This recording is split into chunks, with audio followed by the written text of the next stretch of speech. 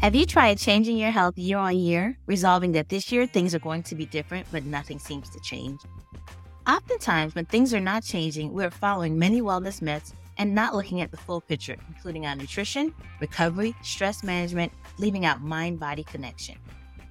I want to introduce you to Wellness Redefined, a new podcast from Refilion Media that's here to dispel all your myths about wellness and fitness while sharing stories of how we've redefined what it means to be healthy. On each episode, we'll be talking to experts from all walks of life who will share their own unique wellness journey and offer their perspective. I am your host, Tamika Rochester, founder and CEO of Harlem Cycle, a premier wellness space in New York City with a focus on indoor cycling. I've been an advocate for wellness since as early as I can remember. So if this sounds like something that could help change your life, go ahead and pause the show you're listening to and subscribe to Wellness Redefined on Apple Podcasts, Spotify, or wherever you get your podcasts.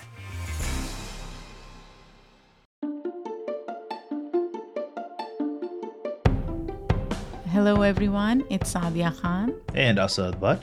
And welcome back to Invisible Hate, a podcast where Asad and I research crimes committed against minority communities and then share the story with all of you. This episode is actually part 2 of the Matthew Shepard story we did last week. So if you haven't listened to that episode yet, pause this and listen to part 1 first. As a quick recap, Matthew Shepard was a 21-year-old young man from Wyoming who was robbed, beaten, and then killed by 2 other men in their 20s. This happened in October of 1998. The case is widely recognized as a hate crime because Matthew was openly gay, and it seems like the perpetrators knew about his identity. At least that's how it looks so far. Right. Part 1 ended with Matthew in the hospital. His injuries were pretty severe. By the time his parents flew in from Saudi Arabia, doctors had declared him brain dead. They kept him on life support until he died 5 days later, early in the morning of October 12th, 1998. In this episode, we will be covering the trial, hate crime legislation, and Sadia, you also mentioned that there's some controversial aspect to the case, right? Absolutely, Asad. There is some alleged information that came to surface years after Matthew died. So we'll get into the implications of that. And as always, at the end of the episode, we'll dissect all this information to decide whether or not we think it was a hate crime. Again, this is not to doubt the story or suggest it wasn't a hate crime. We just want to have the conversation. It's great. Let's keep going with the story. Listeners, if you remember, we've been using the documentary Matt Shepard is a Friend of Mine as a big source for this story. In this documentary, we learned that Matthew's name is already all over national newspapers, radio stations, and TV news reports by the time his parents, Judy and Dennis, come back to the States. It's no wonder, clearly, Matthew's case was no accident. Matthew's friends are already worried that this was a targeted attack on Matthew's sexuality, a homophobic hate crime. And I understand where they're coming from. We mentioned last episode how the 90s are still fraught with the HIV crisis, and plenty of Americans still don't support LGBT identities, which is unfortunate. Beyond that, remember that another gay student on the University of Wyoming's campus had been verbally and physically harassed the week before Matthew himself was attacked. Matthew was open about his sexuality, so it makes sense that his friends believe his death could be something deeper. This creates a lot of media traction. Matthew's parents arrive at Poudre Valley Hospital in Colorado to find a group of well-wishers and a lot of media folks outside. This is according to the Wyoming History website, wyohistory.org, which has also been a helpful source for both our episodes. When Matthew officially dies on October 12th, the news is big enough to reach the president, who at the time is Bill Clinton. On the same day as Matthew's death, Clinton says the following while standing on the south lawn of the White House in Washington, D.C. Take a listen. I want to say again, crimes of hate and crimes of violence cannot be tolerated in our country. In our shock and grief, one thing must remain clear. Hate and prejudice are not American values. I hope that in the grief of this moment for Matthew Shepard's family and in the shared outrage across America, Americans will once again search their hearts and do what they can to reduce their own fear and anxiety and anger at people who are different. And I hope that Congress will pass the hate crimes legislation. Later, we'll get into the hate crime bill that Clinton mentions, but right now, I think it's important to recognize the visibility that this case is already getting. 2 days later, on October 14th, there is a celebrity vigil for Matthew. The featured speakers include Ellen DeGeneres, who by this time has already come out as a lesbian and on national TV at that. And then a few days after that, the family holds the memorial service. Now, you would think that this memorial would just be a comfortable place for Matthew's family and friends to grieve, as it should be. But actually, it's a pretty tense part of the story. Yes, on the one hand, there are genuinely kind people who want to offer their condolences, but on the other hand, unfortunately, Matthew's case is slowly turning into a political battlefield. Asad, have you heard of the Westboro Baptist Church? I have, Sadia. If I recall, they are a bunch of assholes that show up at funerals. Is that right? Yeah, you're right. So, for listeners who may be unfamiliar, the Westboro Baptist Church is a church in Topeka, Kansas, founded by a guy named Fred Phelps in 1955. Its members call themselves a Christian church, but Westboro is notorious for its homophobic hate speech. They are pretty awful, by the way. And as Asad said, they often protest the funerals of various members of the LGBT community, which is unfortunately why we are mentioning them now. Yes, on the day of Matthew's memorial service, the Westboro Baptist Church gathers outside and shouts hateful words against homosexuality, holding up signs that say things like, quote, "Matt in hell," unquote. Of course, it's bad enough to say things like this no matter what. But imagine to speak so hatefully on the day this family is trying to mourn. It is unbelievable. It's so awful. I just can't imagine what would make people so inconsiderate and such big assholes, as Asad said. It always baffles me that people want to make political statements at funerals. I can understand it in some regard if you're a famous figure, but Matthew was a private citizen, and him and his family deserve the right to mourn peacefully, as you say. You're right, Asad. And now let's talk about the perpetrators. I'm sure a lot of you are wondering about 21-year-old Russell Henderson and 22-year-old Erin McKinney. While Matthew himself is gaining media attention, what was going on with these two other men during this time?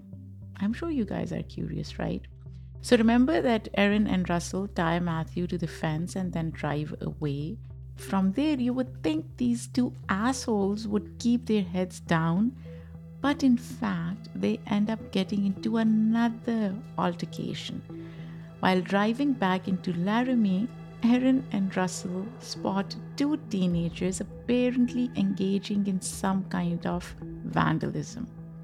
They stop their car, and for whatever reason, they get out and confront these two alleged vandals. What the hell?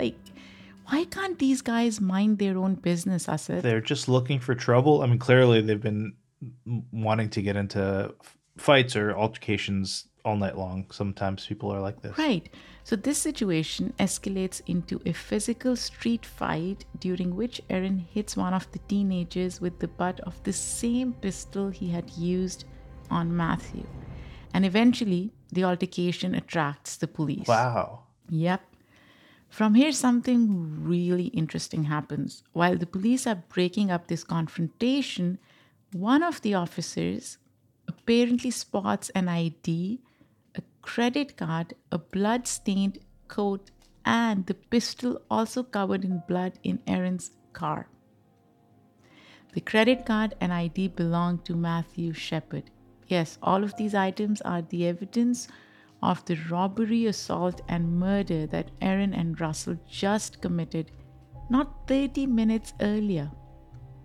But at that moment, the police don't do anything, which to me is surprising. I said they should have asked them questions, interrogated them, done something. Agreed. I mean, if you find this kind of stuff in the back seat of someone's car and it doesn't belong to them and it's bloody, you would think that some sort of investigation would happen, right? Absolutely. And I know I may sound like a broken record, but imagine, Asad, if the guys who were part of this altercation were either black, Muslims, Latino, and if the police officers saw this in their car, what would have happened? Yeah, you wouldn't have gotten the benefit of the doubt. That's for sure. Exactly. Now, according to a statement in the Coloradan news source, police officers kind of figure that the blood is a result of the two teenagers that Aaron and Russell just got into a fight with. That doesn't make sense to me, though. But then again, Asad, I'm pretty sure police know something doesn't really quite add up. Yeah, sadly, I mean, as you're describing it, I've never been in a fight, let alone two in one night. And so I've got a lot of questions about the amount of blood, right? Like if you see a blood-stained coat in the back seat and then someone else's identification, and then this is just not adding up to me. And then for them to be in a quick fight with these two teenagers that supposedly produces a lot of blood, I guess maybe, but you would think that the presence of all this blood, I don't know how much amount there was, but even more than a little bit, that there would be more questioning. Exactly, Asad. But I can also imagine that police don't have enough information to act on any of their suspicions, right? Matthew won't be found for another 18 hours. So it's not like the police are even aware that there are these two crazy murderers to keep an eye out for. At least not until later. So Aaron and Russell aren't arrested. They have a few injuries from the street fight, so they both get treated at a hospital in Laramie. Soon after their discharge, though, Aaron and Russell go back to their respective girlfriends to lay low. Russell's girlfriend is a woman named Chastity Paisley, and Aaron's girlfriend is a woman named Kristen Price. And after these two young men tell Kristen and Chastity what happened, get this. The girlfriends help dispose of the evidence, Asad. Can you imagine that?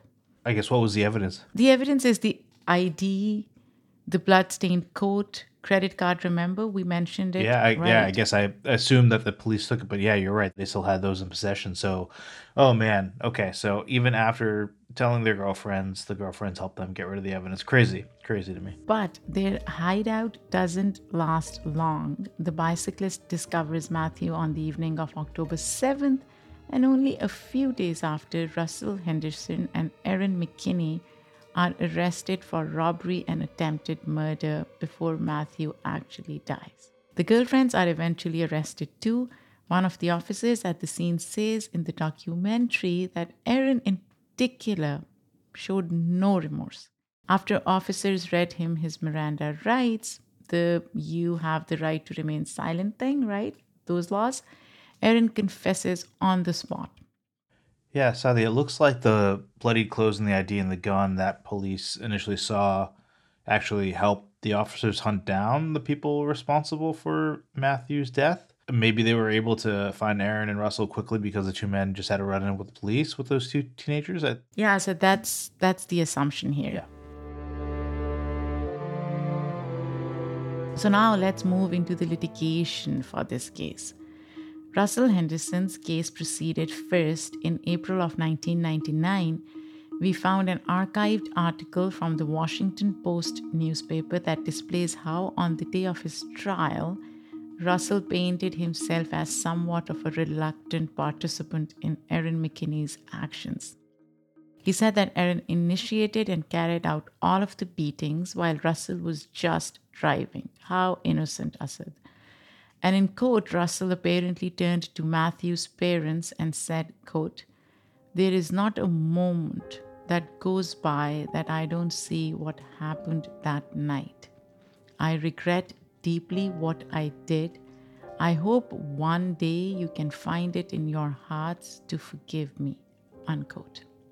It's good that he's showing remorse and made that statement. And in my opinion, I think so many times people don't show that kind of remorse, especially immediately after things happen. You're absolutely right, Asad. At least this guy is remorseful, which is important for families, Yeah. right? They're grieving. They want the perpetrators to at least acknowledge the damage that they've done. Now, Russell pleads guilty to kidnapping and first degree murder. At 21 years old, he was sentenced to 2 consecutive life sentences and remains in prison today. He even maintains his regret in a 2018 interview with the Associated Press. Russell said the following: "Matthew didn't deserve any of this, and I'm so ashamed that I was ever a part of this. He was a human being. He was a son. He was a brother. He was a friend. He had many people that loved him, and his life mattered. And I think about Matthew every single day of my life." But there's something else that interested me about Russell's testimony, Asad. According to the Mercury News, Russell also claimed in that same 2018 interview that he and Erin were not actually motivated by Matthew's sexuality. Yeah, he says they didn't even know Matthew was gay. They just wanted to rob him. And a 2018 article from BBC News even asserts that Russell and Erin were both using meth at the time. Oh, wow. Okay. Yeah, so now let's bring drugs into the mix. Now there is a bit of discrepancy with this meth claim, by the way.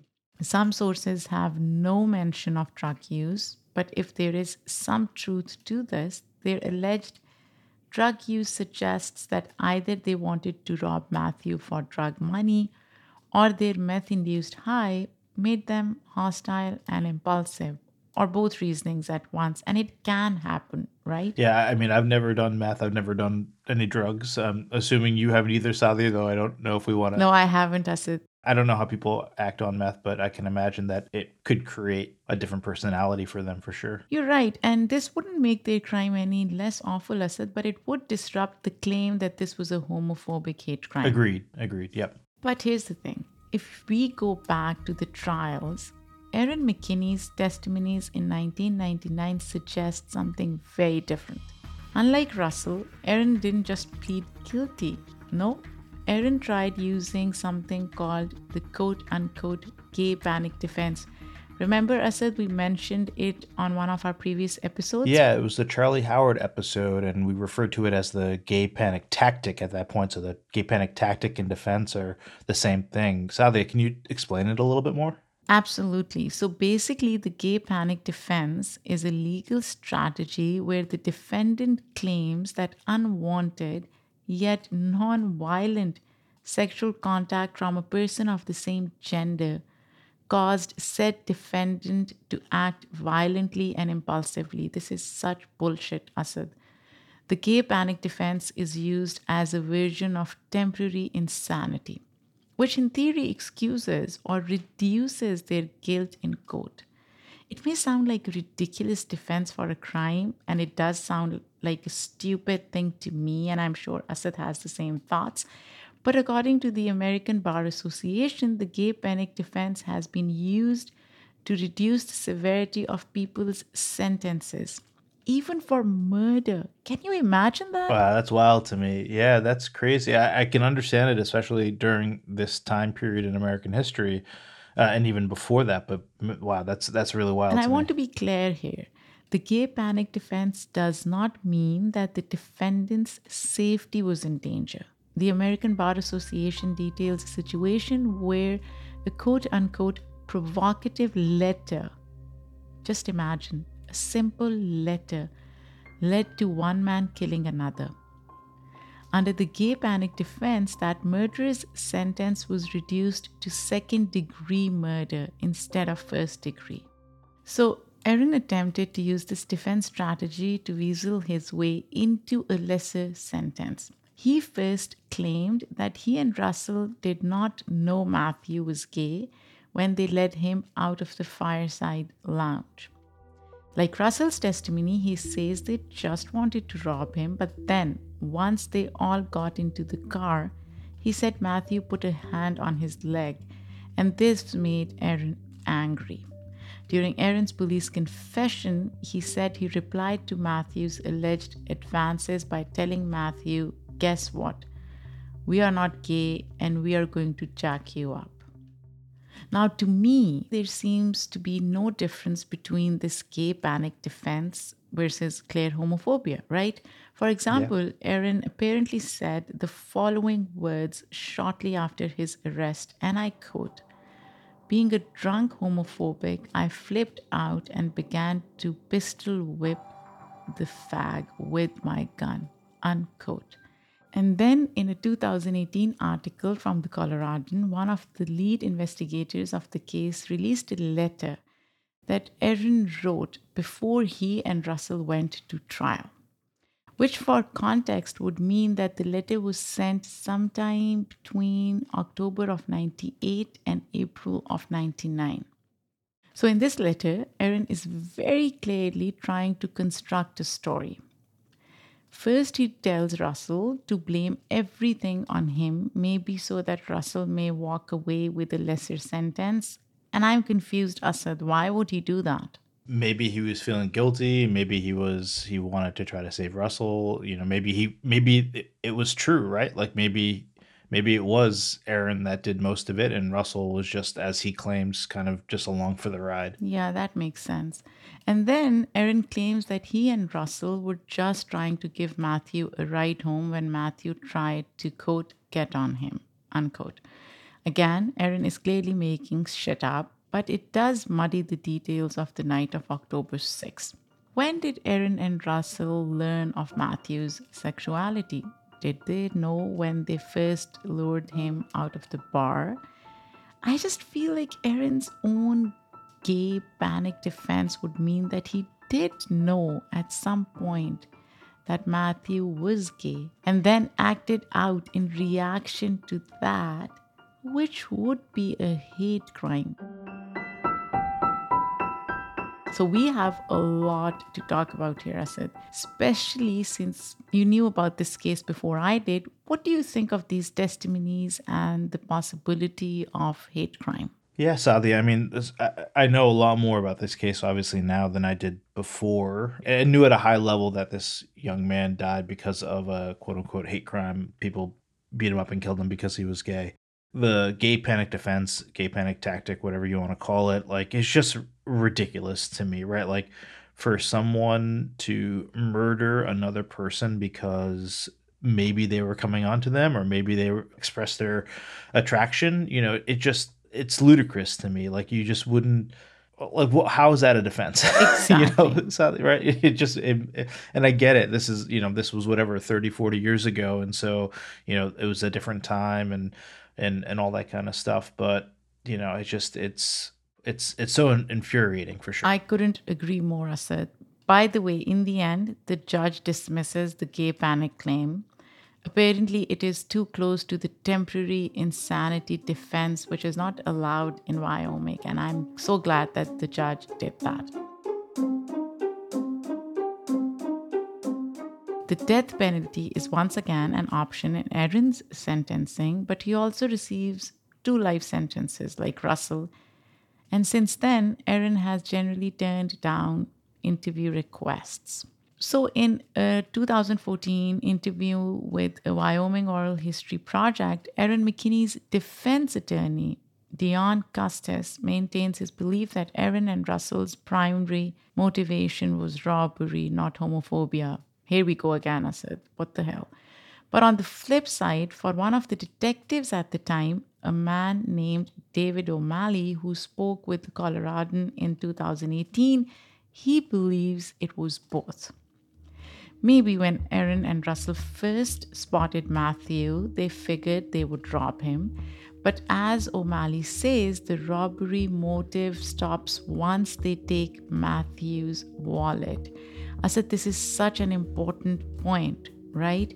So if the motive was only robbery, then it would stop once they had Matthew's wallet in their possession, Yeah, why right? continue doing what they did, for sure. Absolutely. O'Malley then asks us all to consider, and I quote, "What would motivate you to drive that extra couple of miles and pull this kid out of a truck and tie him to a fence and hit him between 19 and 21 times in the head and face?" Sadly, I think that's, to me, so powerful and something I didn't really consider in the way that he put it. If it was robbery, it would have stopped a lot earlier than it did, and it turned into a hate crime, even if it. It seems there was so much more motivating Erin and Russell than a mere robbery. Even if they were high on meth that night, Matthew's sexuality still seems to have played a role in Erin's escalated anger. And that's based on his own words, right? Yeah, 100%. So, Erin and Russell's respective girlfriends were tried and sentenced as accessories to the murder.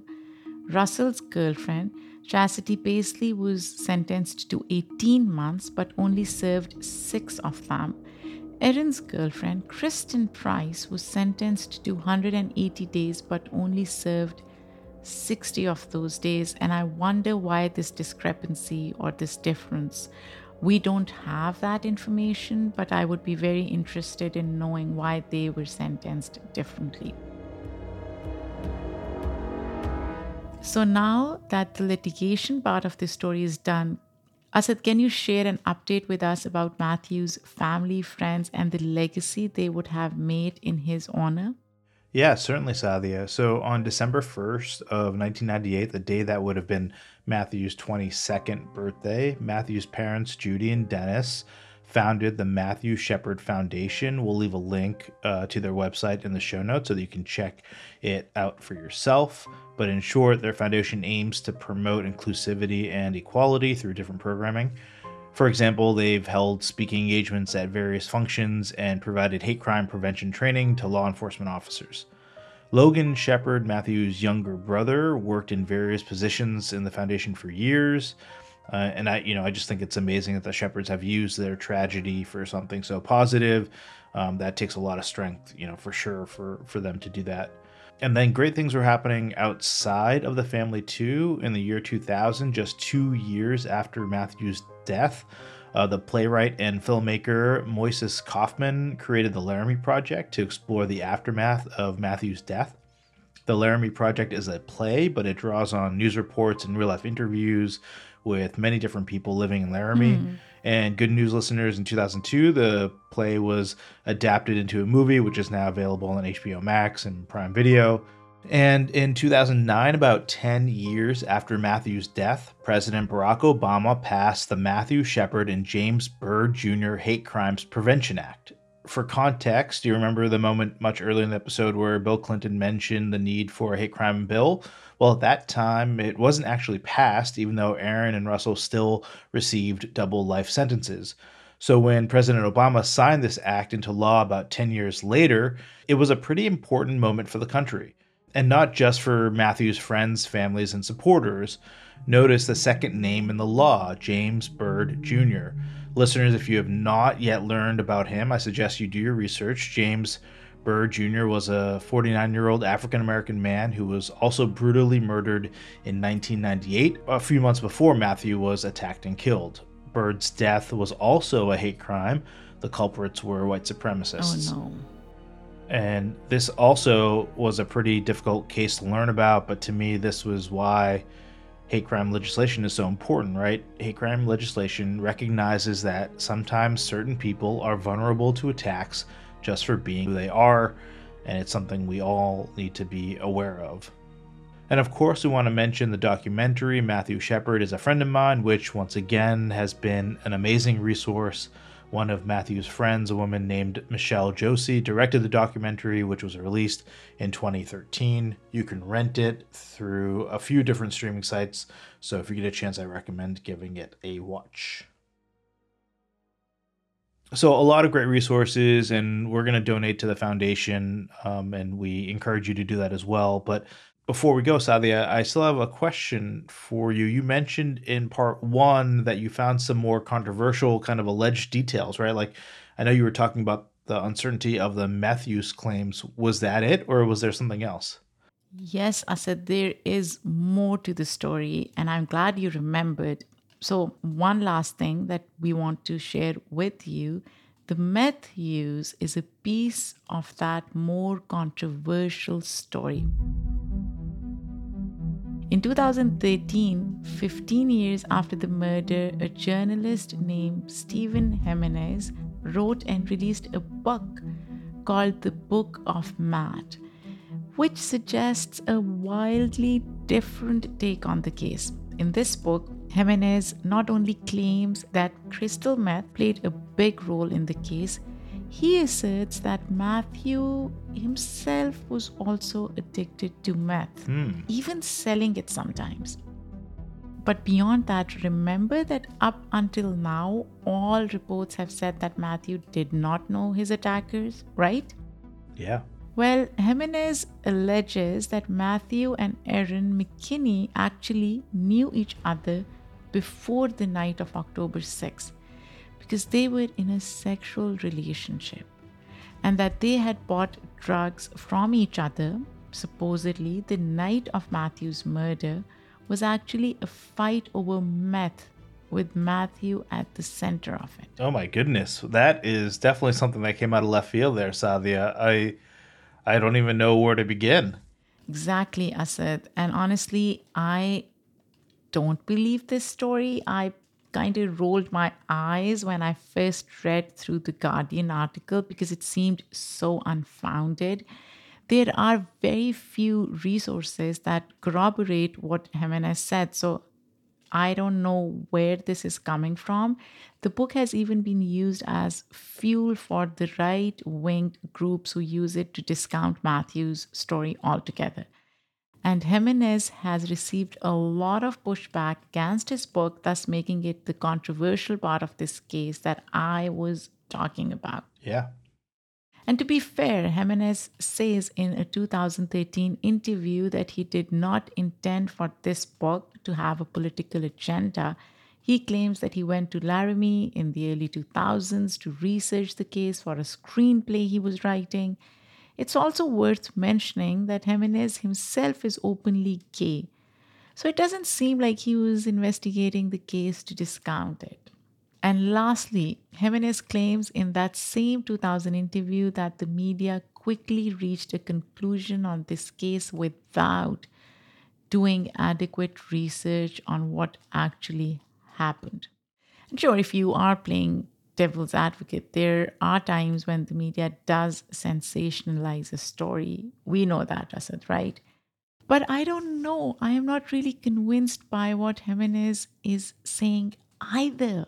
He says this information just comes from interviews with people in Laramie, people like Russell's and Erin's friends, people in town who claim they had seen Matthew and Erin together, things like that. It just seems so bizarre to me, Asad. I mean, at that point, isn't it all just rumors and hearsay? Because neither Russell nor Erin have ever confirmed knowing Matthew before October 6th. Yeah, I mean, it's certainly interesting to me. And, I like you said, I think that there sometimes is a lot that the media does to kind of sensationalize the story and like tie it up in a nice bow and all this kind of stuff. And this definitely kind of, ruins that. But I think at the end of the day, like for me, it doesn't change much about the outcome, right? Like regardless if they knew him ahead of time or it was a meth deal, at the end of the day, like they tied him up and beat him to death, and Exactly. yeah, I think the motive of whether it was over drug deal or if he was gay. Yeah, I mean, I think that it's maybe a little bit unclear for some people, but at the end of the day, like, they beat the shit out of this guy and left him to die in the middle of a field, and one of them showed no remorse. And so I don't know. Exactly, Asad. And the reason why we brought up this version of what happened is because these claims are out Yeah. there, and we thought it's worth discussing them and analyzing them so that people don't just latch on to what he says, right? So to me, you're absolutely right. It doesn't make sense. That story doesn't make sense. And at the end of the day, there was still a murder no matter what. Regardless of all the complexities we've discussed, we can't forget that a 21-year-old was brutally murdered. Right.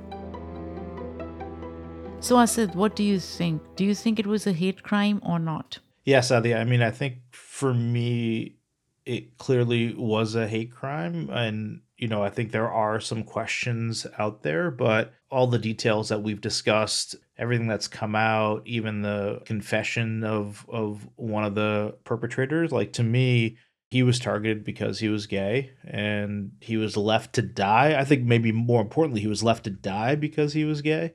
And yeah, for me, like, it clearly is a hate crime. I agree with you, and you've put it beautifully, so I don't have anything else to add. It was a hate crime and an innocent life was taken. So, on that note, we've reached the end of this two-part story on Matthew Shepard. There is a huge amount of information on this case, and we tried to synthesize as much as we could for this podcast. But if you're still interested in learning more, you can look into the resources we mentioned throughout the episodes. If you are interested in donating to the Matthew Shepard Foundation, as Asad mentioned in the beginning, it's a nonprofit. You can do so by heading over to their website. And last but not least, to the dozens of people who lost a son, a brother, and a friend 25 years ago. Our hearts go out to you. Thanks for listening, everyone.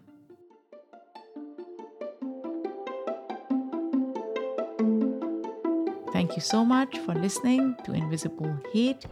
If you want to learn more, check out links in the show notes about the case. Please email us your thoughts on this story or any other story that you think we should cover, or the ones that we've already covered. You can reach us at info@invisiblehatepodcast.com. You can also tweet us or hit us up on Instagram. Just search for Invisible Hate Podcast. Thanks again for listening. If you like what you hear, please share it with a friend. Give us a 5-star review. Invisible Hate is a joint production of Refilion Media and Immigrantly. We would like to thank our incredible team, which includes Michaela Strother, Isabel Havens, Lindsay Gamble, and Paroma Chakravarti. Our music was done by Simon Hutchinson. We will be back next week with another hate crime for you to analyze. Until next time, I am Sadia Khan. And I'm Asad Butt.